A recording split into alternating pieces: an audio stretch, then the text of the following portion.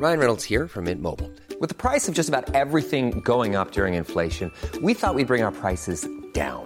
So to help us, we brought in a reverse auctioneer, which is apparently a thing. Mint Mobile Unlimited Premium Wireless. How to get 30, 30, bit to get 30, bit to get 20, 20, 20, bit to get 20, 20, bit to get 15, 15, 15, 15, just $15 a month?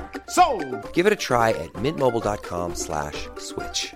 $45 up front for 3 months plus taxes and fees. Promo rate for new customers for limited time. Unlimited more than 40 gigabytes per month. Slows full terms at mintmobile.com. Since 2013, Bombas has donated over 100 million socks, underwear, and T-shirts to those facing homelessness. If we counted those on air, this ad would last over 1,157 days. But if we counted the time it takes to make a donation possible, it would take just a few clicks. Because every time you make a purchase, Bombas donates an item to someone who needs it. Go to bombas.com/ACAST and use code ACAST for 20% off your first purchase. That's bombas.com/ACAST, code ACAST.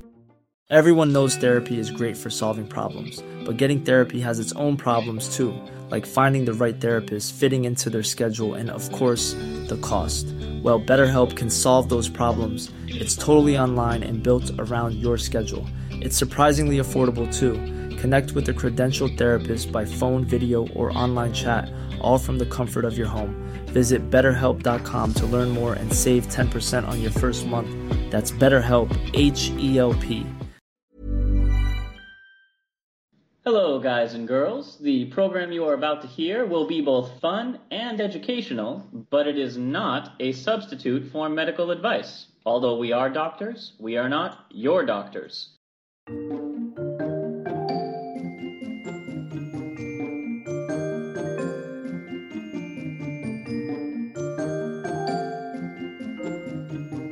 Hello, and welcome to Travel Medicine. As always, I'm your friendly neighborhood internal medicine doc, Dr. J. Hey guys, this is Dr. Santosh, your pediatric infectious disease doc and a researcher. Hey Santosh, how's your February going? Oh, it's going pretty well. I'm a little tired. I am slowly climbing out of the winter gloom as the days finally get a little bit longer and I have more daylight. How's yours? Enjoying 60 degrees in February in Chicago. Thank you, climate change, I guess. So I thought this week we would go back and continue on in our series that we started this February, which is, of course, Who Charted for Black History Month. Oh, we already did a Black History Month episode, didn't we? What are you trying to say, Santosh? We can't do more than one? We can move on. We can totally move on. So let's return to our celebration of Black History Month with Who Charted. Woo! Yeah, I guess we have some more wonderful African-American figures, by and large, in American history to cover. For those of you listening outside of the United States, and if you haven't gone back and listened to about a couple of episodes ago, we celebrate African American or Black history every February here in the United States. Those of you listening may feel like there are things I'm leaving out, either your favorite African American physicians or some of their accomplishments. And if so, by all means, send them in, because unsurprisingly, it can be really difficult to dig up some of the historical records on these folks. There have definitely been some, well, for lack of a better term, whitewashing, as when we talked about Blaylock and Taussig, and for a long time leaving out the contributions of Vivian Thomas.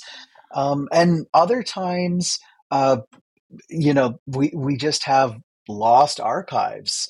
But likewise, Josh, on the flip side of things, there have been a lot of contributions to medicine and science by African American physicians and surgeons and nurses, and there's simply not enough time to cover them all. So let's get into it. Carrying on, the first one we're going to talk about this week is Daniel Hale Williams. Have you ever heard of him? I have not. I am learning a lot of new facts during our episodes this year, but I'm also very, very happy to say I'm learning a lot of new facts. Yeah, tell me about Dr. Daniel Haley Williams. Well, the Yeah. first, if not the most important thing you need to do is look up a picture and just respect that mustache. That's a very serious mustache. That is a fantastic. I have to say, the facial hair of, kind of days gone by, especially in doctoring, is way head and shoulders above anything that we have today. I believe that at one point he sported a rather spectacular beard as well, Josh. Yeah, he's got the proper Teddy Roosevelt bushy mustache, but that is neither here nor there. He was one of the very first physicians in history to perform open heart surgery, and we'll come back to Ooh, that in a moment. But okay. one of the other things that you may have heard his name for is he was a physician who founded Provident Hospital, the very first hospital to have an interracial staff. Oh, wow. Okay. So I'm sure you'll tell me more about this, but I've never visited Provident Hospital. I don't know where it is, if it's still around. But that's amazing. So this wasn't like an all African American hospital, specialty, something like that. This was truly, people of different races working together in one place. Well, kind of. Okay. Okay. So Provident Hospital was founded in 1891 by Dr. Williams, who had already built up a reputation by that point, after Emma Reynolds, a Chicago woman, was denied admission to the Cook County School of Nursing in Chicago simply because she was black. So Williams Okay. So this is our hometown, huh, Josh? hmm So Okay. Williams gathered a bunch of financial support primarily from Chicago's black community, as well as a couple white philanthropists such as George Pullman and Philip Armour, to open a 12-bed hospital on Chicago's South Side that would actively train black nurses. Oh, that is a small hospital. Okay, but so it was not just meant to be a place to care for people, but also as an educational facility. So it originally started more as an educational facility. Those 12 beds were for patients who could be trained as you're working on your nurses. And the support of the philanthropists mainly came from the fact that it required a healthy workforce to sustain their businesses, but a lot of their black employees would be denied medical assistance at most other facilities in the city. Okay, gotcha, gotcha. So, you have a whole workforce, but hey, 12 beds, South Side, Cook County, that's enough to take care of everyone. Oh my gosh. I'm a little heartbroken to hear about this. I have a lot of Chicago pride, as we both do, given where we trained. But I also know that the history of various types of racism, racisms against people of color and Black Americans, as well as anti-Semitism, has a kind of a long and dark history in Chicago. So I do understand why a facility like this was important and integral. Now, this is still in the era when formalized medical training was still coming up, and a lot of the training was apprenticeships. So early on, Dr. Williams became an apprentice to surgeon Dr. Henry Palmer, who you may have heard of, and I completed definitely recognize the name. Yeah. further training at the Chicago Medical College. Once he graduated, he opened up a private clinical practice where he applied all the recent sterilization and cleaning procedures that he had learned about by Pasteur and Lister, who were contemporaries at the time. And Mm. part of the reason he had to open up a private clinical practice, aside from being an entrepreneur, is most black physicians were still refused staff positions at hospitals. So he said, all right then, I'm going to found my own hospital and nurse training program, and he would hire anyone. So early on, it did actually have a fairly integrated staff.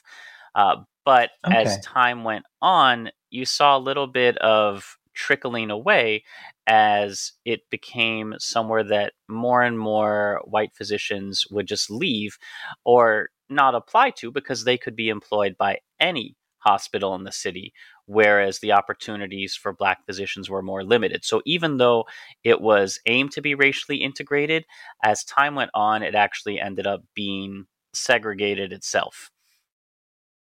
Oh, I'm a little sad to hear about that, but given the history that you're talking about, I do understand how that process occurred. But here is one of the major things that brought Dr. Williams to my attention. In Yeah. 1893, a man with a severe stab wound to his chest was brought to Provident Hospital, and I have linked you to the paper. Mhm. Now, this is before we had ECMO or CABG or really even cath labs.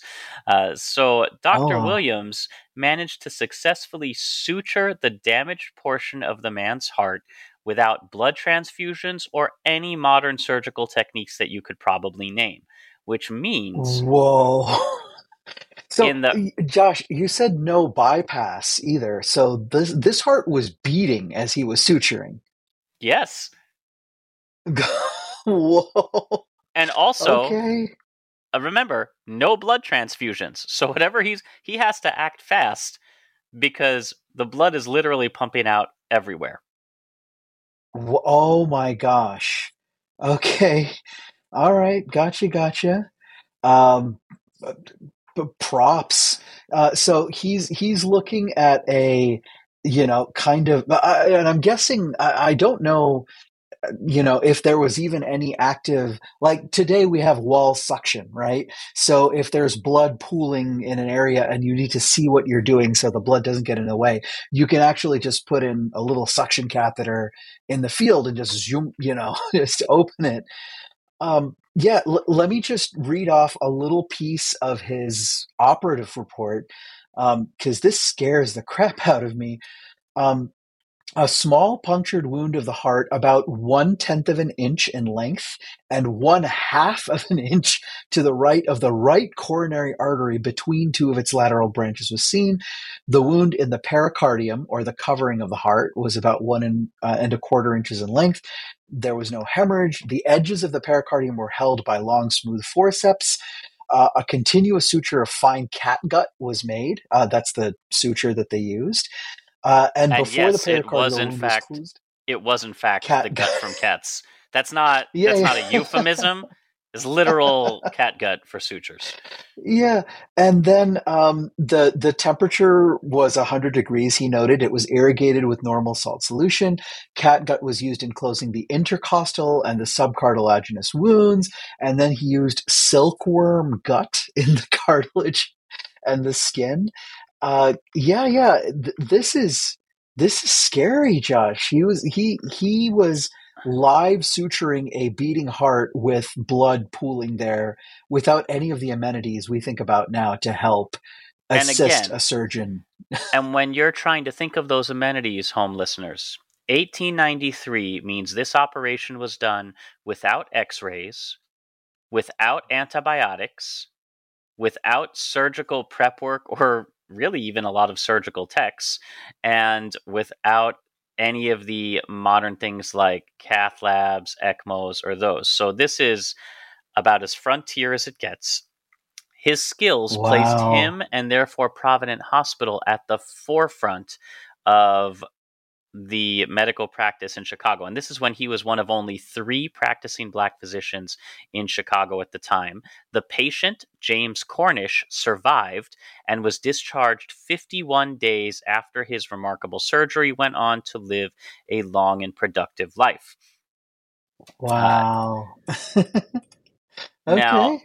later on, in 1894, only a year later, Dr. Williams moved to Washington, D.C., and was appointed the chief surgeon of Freedman's Hospital.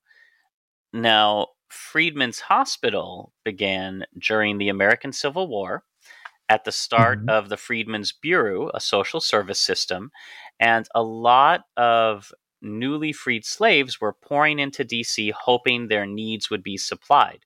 And because of these circumstances, the War Department of the federal government decided to establish a whole department to create an emergency facility to care for the sick and needy. Mhm. Almost, close to 50, 60 years later, in 1967, Freedman's Hospital and School of Nursing was transformed into Howard University. Oh, wow. So one of the great, what we call HBCUs, historically black colleges and universities here in the United States.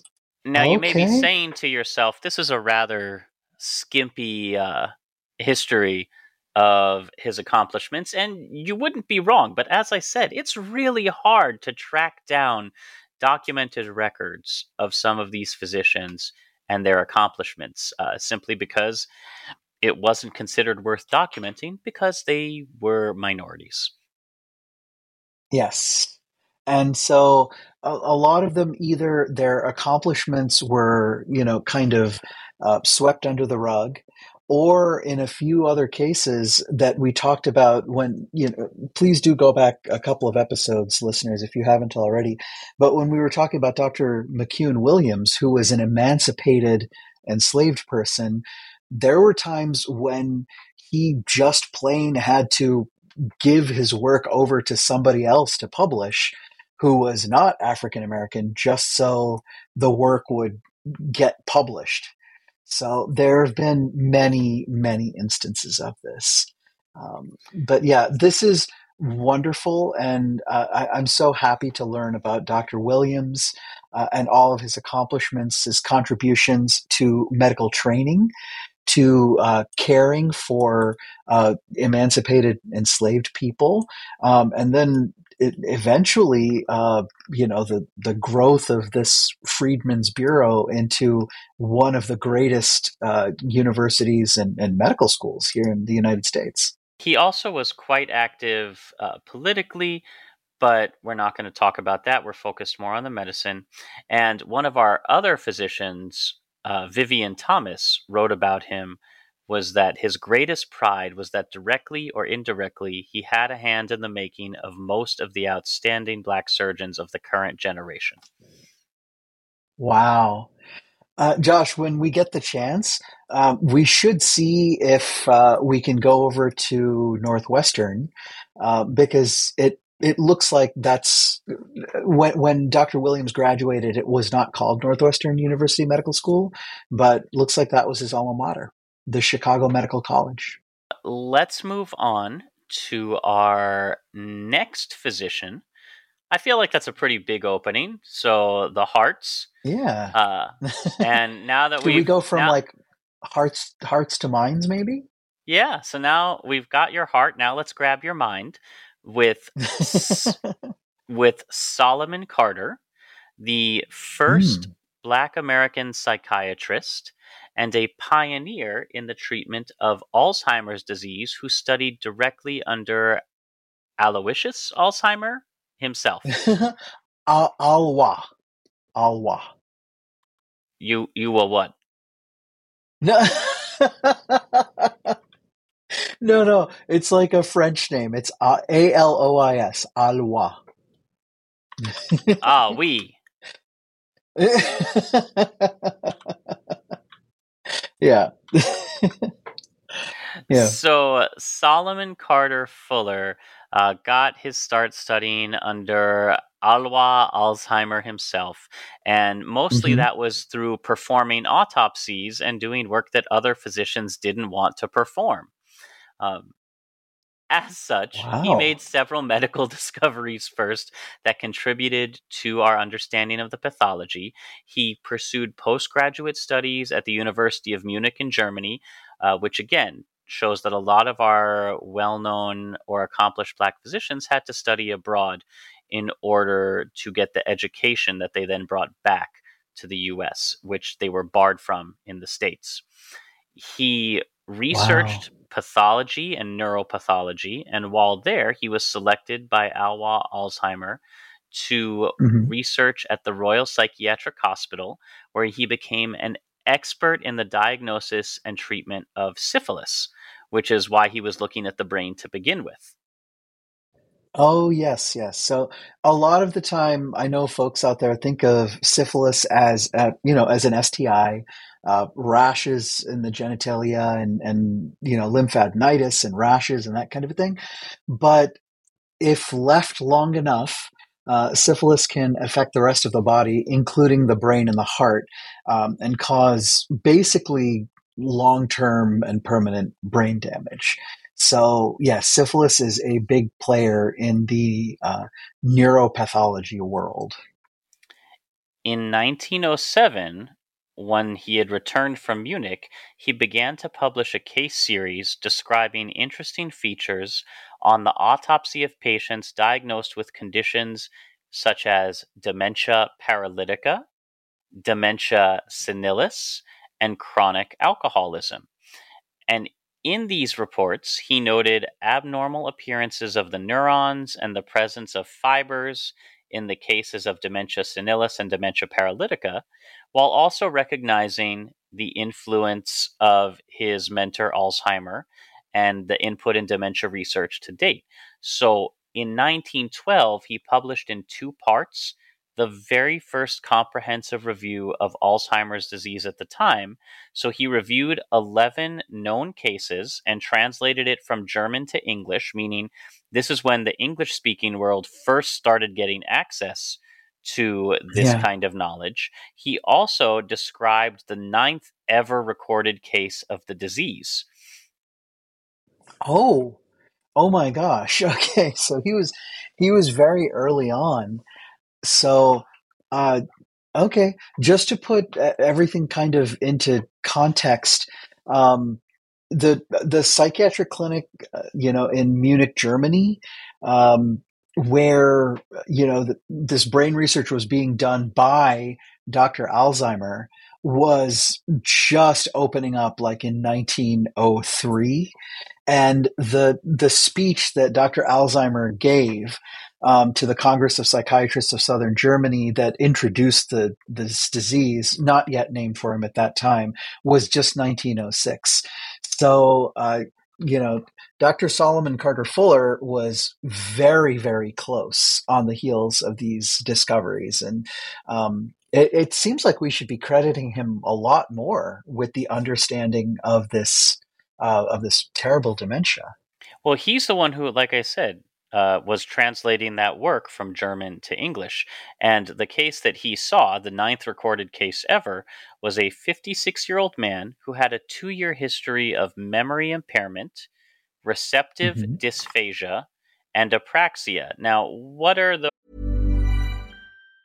In the market for investment-worthy bags, watches, and fine jewelry, Rebag is the answer. Rebag is a luxury resale platform where each piece is carefully inspected by experts to ensure quality and authenticity. Use Rebag to buy and sell finds from the world's top brands, including Louis Vuitton, Chanel, and Cartier. Head to Rebag.com to get 5% off your first purchase with code REBAGNEW. Shop today at Rebag.com. That's REBAG.com. And use promo code REBAGNEW for 5% off your first purchase. A lot can happen in the next 3 years. Like a chatbot may be your new best friend. But what won't change? Needing health insurance. United Healthcare Tri-Term Medical Plans are available for these changing times. Underwritten by Golden Rule Insurance Company, they offer budget-friendly, flexible coverage for people who are in between jobs or missed open enrollment. The plans last nearly 3 years in some states, with access to a nationwide network of doctors and hospitals. So for whatever tomorrow brings, United Healthcare Tri-Term Medical Plans may be for you. Learn more at uh1.com.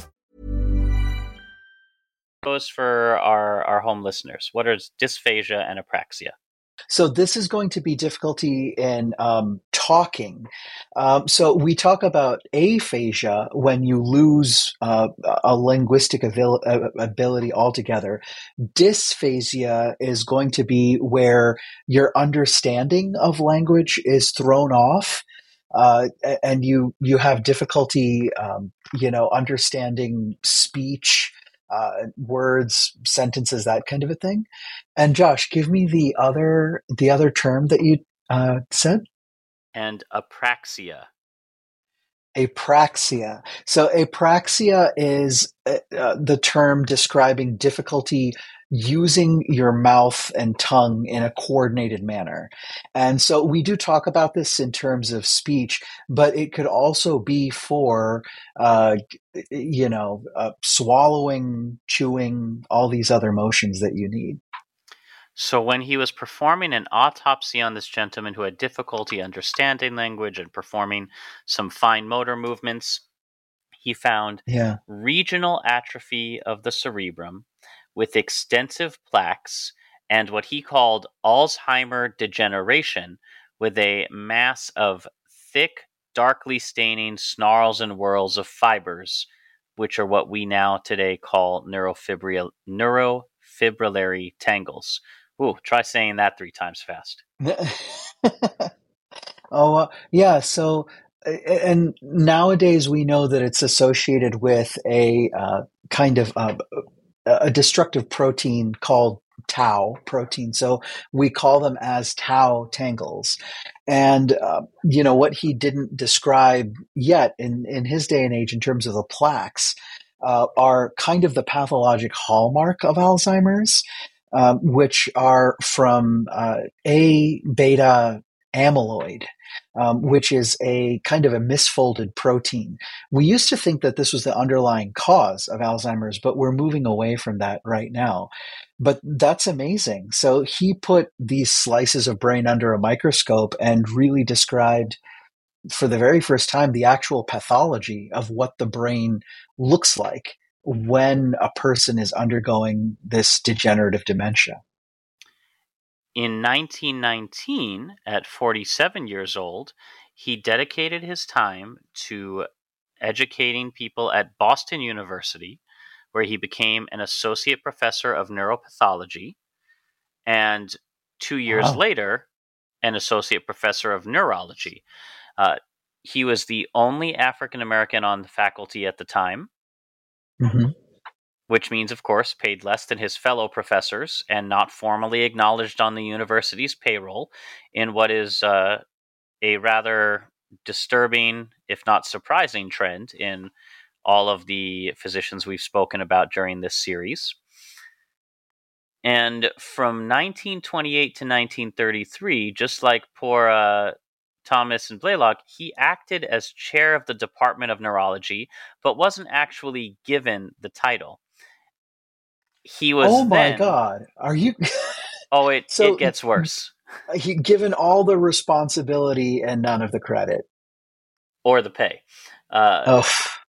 In fact, his retirement in 1933 came after a junior assistant professor was promoted to full professorship and appointed the official department chair. So he pretty much got voluntold to retire. Oh, that's awful. Okay. So he contributed all this amazing stuff, which has laid the foundational bedrock for one of the most common and serious medical disorders in elderly people today. And his thanks was to be told to go home. His thanks was, hey, this job you've been doing for a bunch of years, but we didn't give you the credit for? Well, now we're naming someone else to that position, so thank you for your service. Good day. But dear. For all that, you cannot take away that he was one of the first people to describe and study directly with Alzheimer. And had it not been for him, our understanding of the disease may have been set back by a number of years. Yeah, especially because, and this really does matter, lingua franca, or the commonly accepted language of a profession or a field, really, really does matter. Even to this day, we lose a lot of knowledge because, papers are very meaningful and impactful, but they're not published in English. So for this gentleman, who at least looks like knew 2 languages, for him to take the initiative to, out of the goodness of his heart and probably drive and motivation, take these the papers from Alzheimer and his findings and everything else and translate them and bring them over to English as English was becoming the more common parlance of medicine and science in the 20th century. That probably helped disseminate this information so much more quicker than if these findings and these papers had only been published in German. So we owe this man everything. Oh my gosh. Now, the third, maybe final one, I think we can squeeze in a fourth, but the third one I want to talk about is Louis T. Wright, or Louis T. Wright. So okay. let's start again with some of his education. Again, born to a enslaved man as a parent, managed to work his way up to graduate 4th in his class at Harvard Medical School. Wow. Which in and of itself was no easy feat. He was an extremely educated individual, but Wright was deemed unfit by, and this is a name that comes straight out of what feels like should be a classic 80s Dean villain from those colleges. Sure. Yeah. He was deemed unfit by Channing Frothingham III. No. Please tell me you made that name up. I did not. I am seeing a Victorian asshole with a monocle and a top hat and saying things like You're not entirely wrong, as Channing Frothingham, one of the medical school's interviewers, was initially unwilling or reluctant to admit Wright to Harvard Medical School due to his attendance of an undergraduate institution that was desegregated. Oh, okay. So he earned his degree, and then Frothingham went back and looked at the fact that Dr. Wright at this point had finished his undergraduate degree at Clark Atlanta University, and he said, "Oh, I don't acknowledge your undergraduate degree from Clark Atlanta, so therefore your medical degree is void?" Well, so you can't get into medical school. However, after subjecting him to numerous tests, Frothingham ultimately ruled that he had adequate chemistry for admission to this school, which is just... What the hell does that mean, Frothingham? Well, it's racism. It's dressed up racism, but it is a very weird way of saying it. He ultimately completed his postgraduate work and residency at Howard University. He then joined the army and served in France as a physician and captain in World War I. Wow. Okay. Where he developed, key word there, developed the intradermal injection vaccination technique. Whoa. That's pretty important. Yeah. Oh my gosh. So going all the way back to, the Revolutionary War, right? Where we were inoculating soldiers against smallpox so, that they didn't, have epidemics going through barracks and things like this. Josh, the previous methods of inoculation were really, really difficult. I think this still exists today as if you don't have anything else available for variolation, is you actually just take the pathogen or your vaccine or whatever it is, and you actually scratch it into the skin. It's really, really awful. And to substitute that for a clean, intradermal technique, that's absolutely, amazing. And intradermal vaccination is still used to this day for BCG, Bacille Calmette Guerin, which is a vaccination against tuberculosis. And very, very relevant. So during World War I, he began implementing the intradermal injection vaccination technique. He also suffered exposure to poison gas that led to a Purple Heart. Not only the intradermal injection technique, but also suffered exposure to poison gas that led to both a Purple Heart and a lifelong respiratory illness. Oh, dear. When he came back, he moved to New York, where he became the very first African American appointed to the surgical staff at Harlem Hospital. Harlem New Hospital was York. all Gotcha. white prior to him. Oh.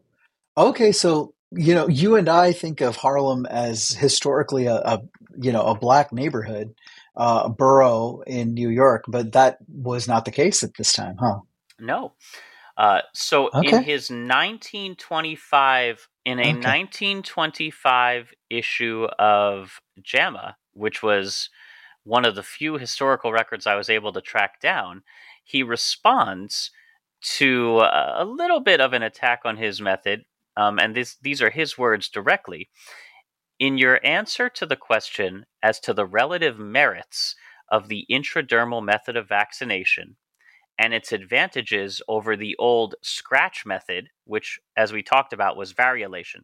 The scratch method or the incision method is you placed a small cut in the soldier's skin, and then you wiped pus from an infected person and you Yeah, smeared that pus into the skin, into and the that would be how you would inoculate people. Uh, gross. and he's like, "Hey, maybe we don't do that. Let's not inject with pus."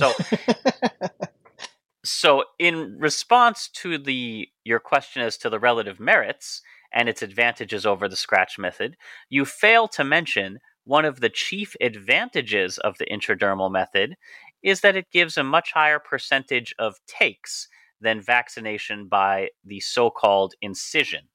This point, he goes on to say, I proved rather conclusively as a result of comparative study of the intradermal and incision methods at the time I devised my original method of intradermal vaccination against smallpox. And then he goes on to be a little bit more scientific about it. But another guy who used statistics as a smackdown, which I love. I absolutely adore. This is absolutely beautiful. That was, very professional, and perfect kind of a takedown. No insults, no stooping to, down to any levels, just like mic drop. It's absolutely beautiful. Now, for those of you who don't know, the skin is an amazing immune interface to help us recognize self from other, pathogen from non-pathogen. And if you slice open the skin like that or scratch it, you're going to evoke a much harsher inflammatory response. There's going to be a good number of patients where, yes, it's pus or whatever it is you're inoculating at that site, where you just have an overwhelming inflammatory response and you don't have a immune memory that forms and then circulates throughout your entire body.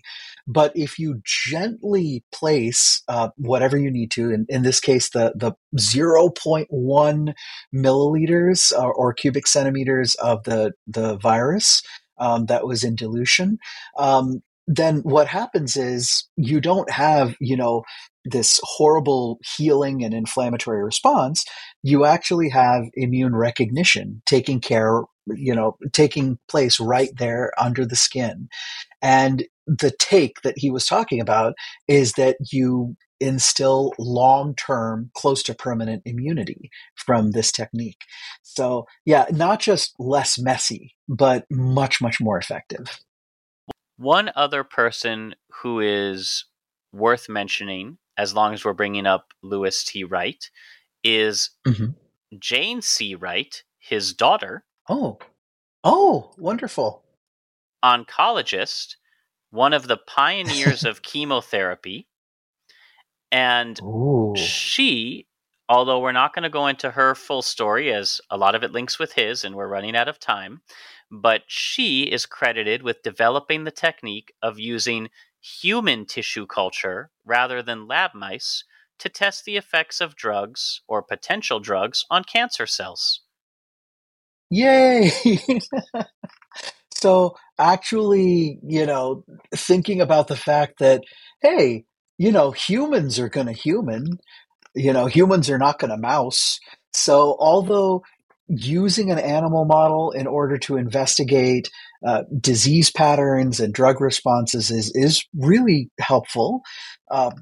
Yeah, in this case, you just say, hey, can I borrow some of your tissue over there and then grow it in a petri dish and actually just inoculate, those cells with this drug to see how it fights the cancer or if it's toxic or anything else.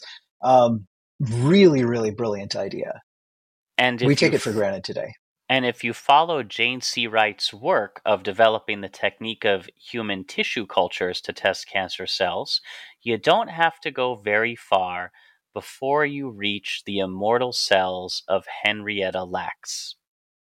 Wow, HeLa cells, yes, which has its own, dark history for all the good that it has done, in the field of cancer. Yes. So that's it for Who Charted, but I think we've introduced you to 6 pretty impressive physicians over the last couple episodes who I encourage you to find out more about. They are among the top, but certainly not the only ones who have brought a lot to the world of medicine. I absolutely love going over these historical figures, not just to shine a light on important figures in our field, but to see everything that they overcame in order to share their knowledge with the world and to better humankind. It just makes me really, really happy to see what people, wanted to do despite the adversity that they faced. And yes, we should absolutely be honoring these folks alongside, other figures that are much more prominent and well known in the medical field, such as, Dr. Alzheimer. Immediately we should be saying Dr. Solomon Carter Fuller, just like that. My favorite is still going to be James McCune Smith, though. So if you missed our first Who Charted episode, go back and check him out. Oh, yeah. And we do recognize that, our review over here is largely United States centric and pretty much almost all. But that is because we did want to honor the African American folks in medical history. But we would love to hear from you all over the world. I believe, Josh, we have quite an amazing contingent of travel medicine listeners in Australia. We'd love to hear a shockingly large number, and we love you all. I'm just surprised. We really we got to come down and see you folks sometime and come to say thanks. But we'd love to hear from your native countries, your native lands, people who are from, oppressed backgrounds, whether that's from racism, sexism, anything else, but people who are kind of in the dark and who deserve to be much more celebrated than they are in the field of medicine and science. We always want to shine a light on those folks. So if you have folks of any background who you would like us to further investigate or you want to tell us about and think would make good candidates for a section on Who Charted, then by all means send them to us. We are on all the social medias, from Facebook to X to TikTok to whatever comes next. I might even have my Blue Sky account soon. I think I got invited to that one too. Okay, cool. And that's it for this week. As always, we love to hear your comments, questions, and feedback. Sign up for our mailing list if you want to find out about live appearances and other projects we may have. You can do that at travelmedicinepodcast.com. We'll even give you something free and fun for it. This show is produced by me with a lot of help from Dr. Santosh and friends. Our theme music is composed by Rachel Ledger. If you'd like to support us spiritually, emotionally, or financially, links to do that are in the show notes, along with links for further reading. And until next time, as always, keep a song in your heart, soap on your hands, a shot in your arm, a spin in your globe. Find some science or medical person that you think is worth studying and where they came from. And when you've done all of those things, hey, happy travels. Bye, everybody. Oh, God. Oh, Josh, it's Alois. It was Alois Alzheimer. Josh!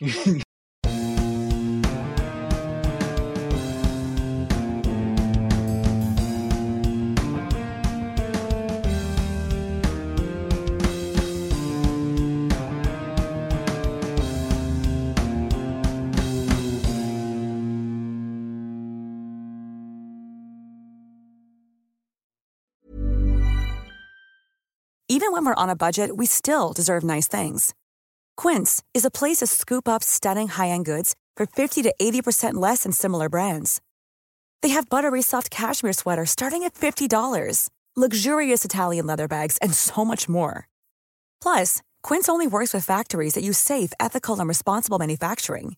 Get the high-end goods you'll love without the high price tag with Quince.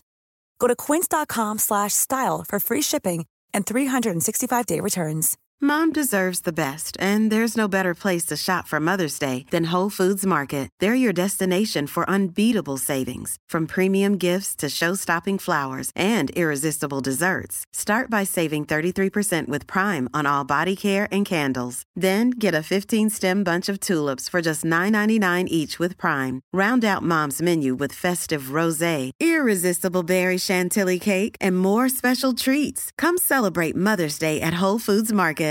Imagine the softest sheets you've ever felt. Now imagine them getting even softer over time. That's what you'll feel with Boll & Branch's organic cotton sheets. In a recent customer survey, 96% replied that Boll & Branch sheets get softer with every wash. Start getting your best night's sleep in these sheets that get softer and softer for years to come. Try their sheets with a 30-night guarantee. Plus, get 15% off your first order at bollandbranch.com. Code BUTTERY. Exclusions apply. See site for details.